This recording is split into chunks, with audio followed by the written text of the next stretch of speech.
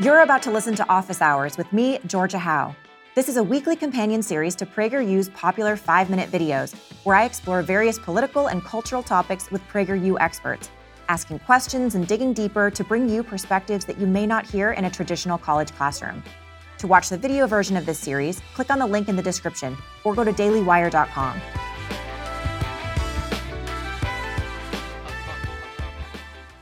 Welcome to Office Hours. I'm Georgia Howe with the Daily Wire.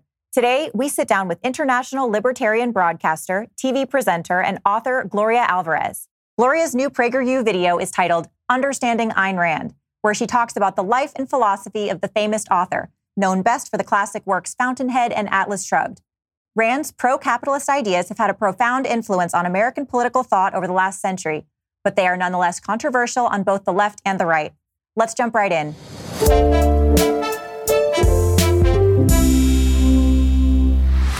Gloria, thank you so much for joining me. Thank you, Georgia. It's a pleasure being here. Ayn Rand is a really big topic, and it's hard to know where to start. But one thing that you focused on in your video, which I think is actually the most interesting aspect of Ayn Rand, is her view on morality. So in your video, you talk about how Ayn Rand considered capitalism to be not just an aspect of a moral society, but the foundation of morality itself, or the foundation of the ideal morality. So I want to listen to a clip of your video, and then I'm going to ask you about that, okay?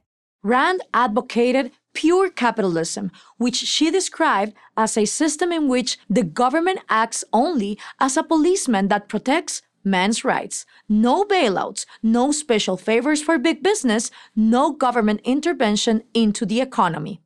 When people are free to produce and trade, and when the government is limited to protecting rights, everyone benefits.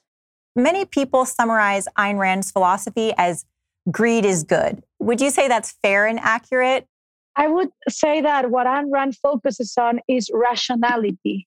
And from the basis of what is rational, what it comes to be the most peaceful interaction that two human beings can have is trade.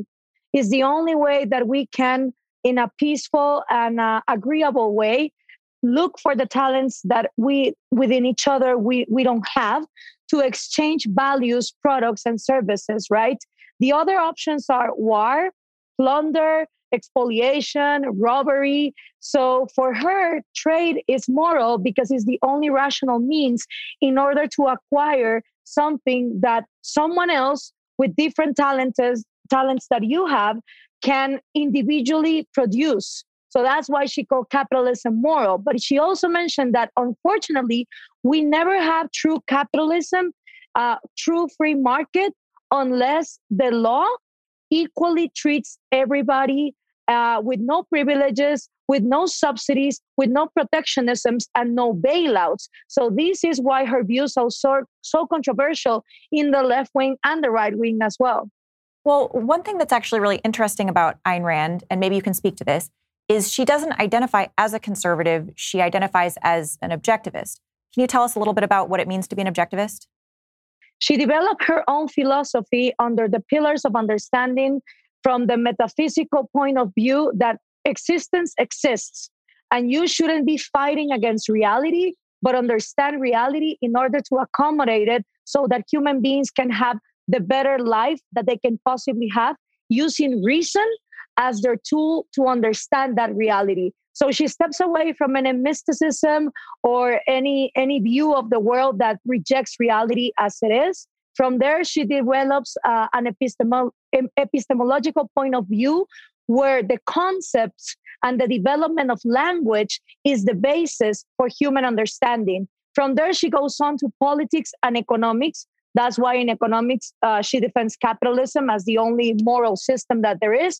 And on the higher and ultimate level is art.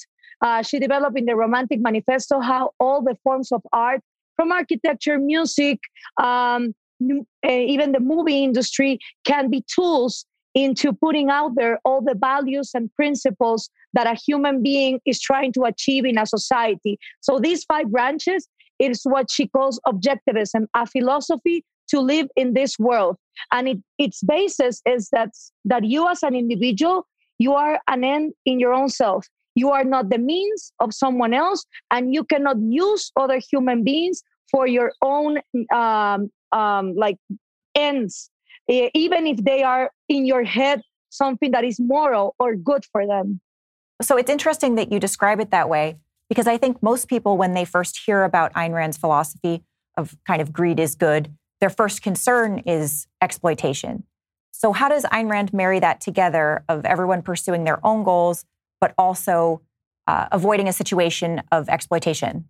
So in her book, The Virtue of Selfishness, she explains that you are a selfish person as long as you understand that other individuals also have the right to pursue their own happiness, have their own interests, personal interests. And in the moment that you respect the life, the liberty, and the private property of other individuals, you are being a rational, selfish human being.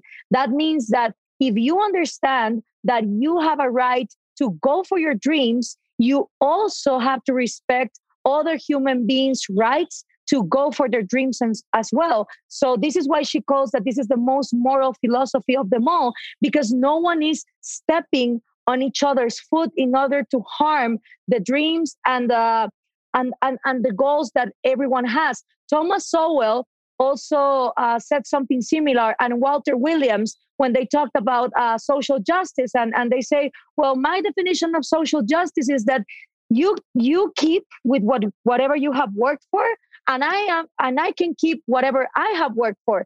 And if you have any reason to take something from me that I worked, tell me why. Where is the morality on that, right? So when you go a little bit in depth, you will discover that this type of philosophy offers you the opportunity of treating other human beings in the highest regard as you treat yourself. And if you understand that you have rights and you have goals, then the other 7 billion people living in this planet also. And that's why she condemned racism, nationalism, communism, feminism, and machismo, all of the same, because these are all like mental constructs that don't exist in reality. And they are ways in which the human being divides each other unnecessarily for capitalism not to flourish, for true liberty and true equality not to happen.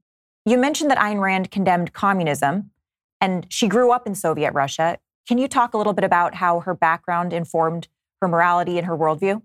Well, I think it was crucial because the whole communist idea is that you as a human being, you're worth nothing. You're only worthy if you sacrifice yourself for the common good of the whole society. So what you have at the end is a lot of human beings, all of them renouncing to their dreams, their goals, their personal interests, for this idea that doesn't exist in reality of the common good of a nation. So you will always have a class that is absolutely exploited, taken out of all the rights for the dream of this altruism and this goal of having everyone as equal. But in reality, communism, unfortunately, doesn't bring equality. The only equality it brings is equality in misery for most of the population, but still there's an oligarchy. And in Soviet Russia, we can see it with Lenin, with Stalin, and in all communism regimes, you can see that there's always an oligarchy that benefits from having everyone deprived of their rights. So when she saw that, she said, altruism is evil, because in the name of sacrificing each other, what George Orwell put in Animal Farm, she drew from that to say, this is horrible.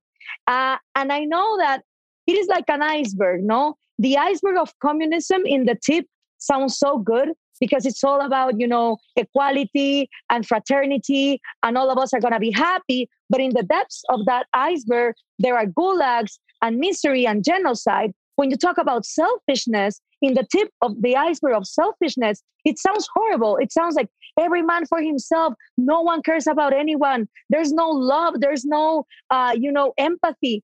When what actually Rand is saying is, no, when you care about yourself, you not only are not a burden for your society, but you have something to add up to that society with your talents, with your studies, with the things that you come up with. And so the depth of that iceberg brings prosperity and brings individualism. So every individual is worth the same. You don't need those divisions, or you don't need a government saying that you have to privilege some group, because no one in the first place needed to be considered a second-hand citizen. Something that's really interesting about Ayn Rand is she really idolized the founding fathers of the United States, and she loved their philosophy that they came up with. But what's interesting is she came to it from a different direction. So the founding fathers here talk about rights endowed by a creator, which is why they valued personal freedoms.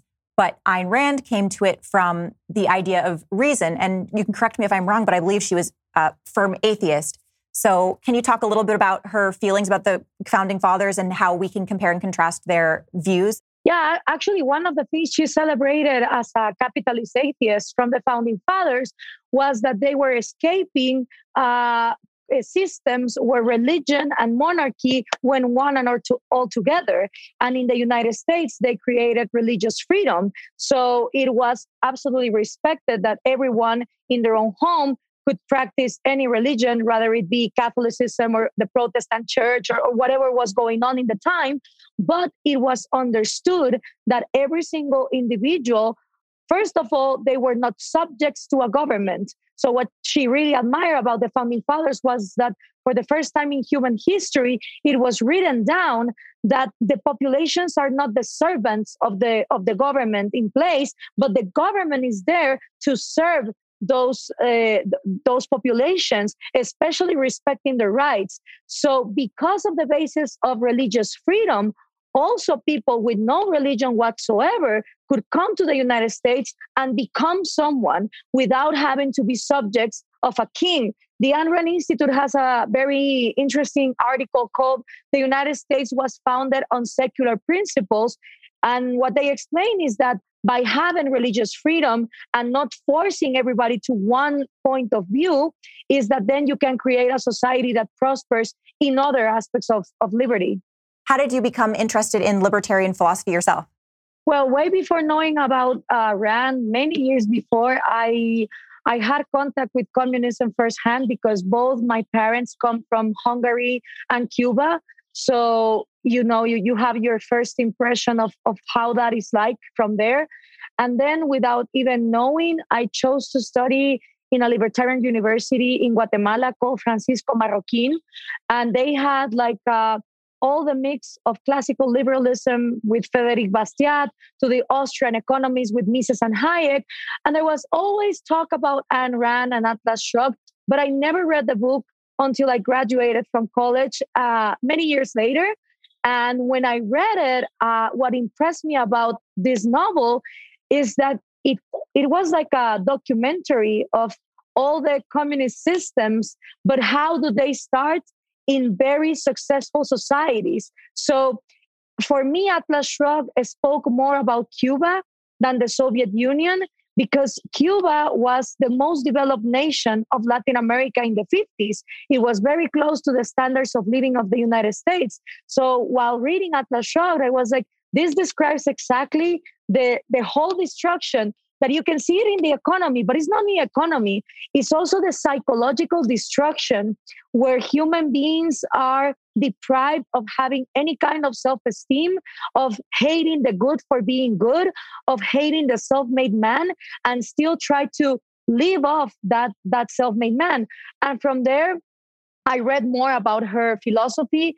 And now I've been collaborating with the Ayn Rand Institute, with the Atlas Society, with the Objective Standard to understand more of her nonfiction and her philosophical grounds for objectivism. So for people who are interested in Ayn Rand and they want to maybe read one of her books, which one would you recommend? Well, if you're a lazy reader, I would start with Anthem because it's a very small book. And it's a dystopian future where I doesn't exist anymore. It's a society that has come to the point where we is better. And it's a short novel that I would even recommend for, beginners in reading. But if you love fiction and you love those kind of stories that intertwine everything, like Game of Thrones or Star Wars, and there are a lot of things happening at different levels, from like the political scene to the love scene, then definitely Atlas Shrugged. Now, if you're more interested in like a personal struggle on how to become someone that has his own voice in a society where you don't feel identified and where you feel that where they are pushing you is not somewhere that you want to go through, I would definitely recommend The Fountainhead. And if you're not much of a fiction reader, then I would recommend The Virtue of Selfishness. In her nonfiction, I think that's the best book with short essays that gives you a good impression of what objectivism is. And finally, if you love art and you are puzzled in what art should mean in the world, I recommend The Romantic Manifesto. All right. Well, Gloria, thank you so much for joining us. Where can we find you online? You can find me online in Twitter, Instagram, Facebook, and YouTube as Gloria Alvarez. And I am the one that takes care of my own social media. So it will be me replying to you. All right. Excellent. And that's the end of today's Office Hours. Make sure to tune in next week for our conversation with a new PragerU presenter. I'm Georgia Howe. Thanks for tuning in. As a reminder, if you'd like to see the video version of this show, or if you haven't seen this week's PragerU 5-minute video, make sure to click on the link in the description below, or head over to dailywire.com. We'll see you next Monday for a new interview with another PragerU presenter.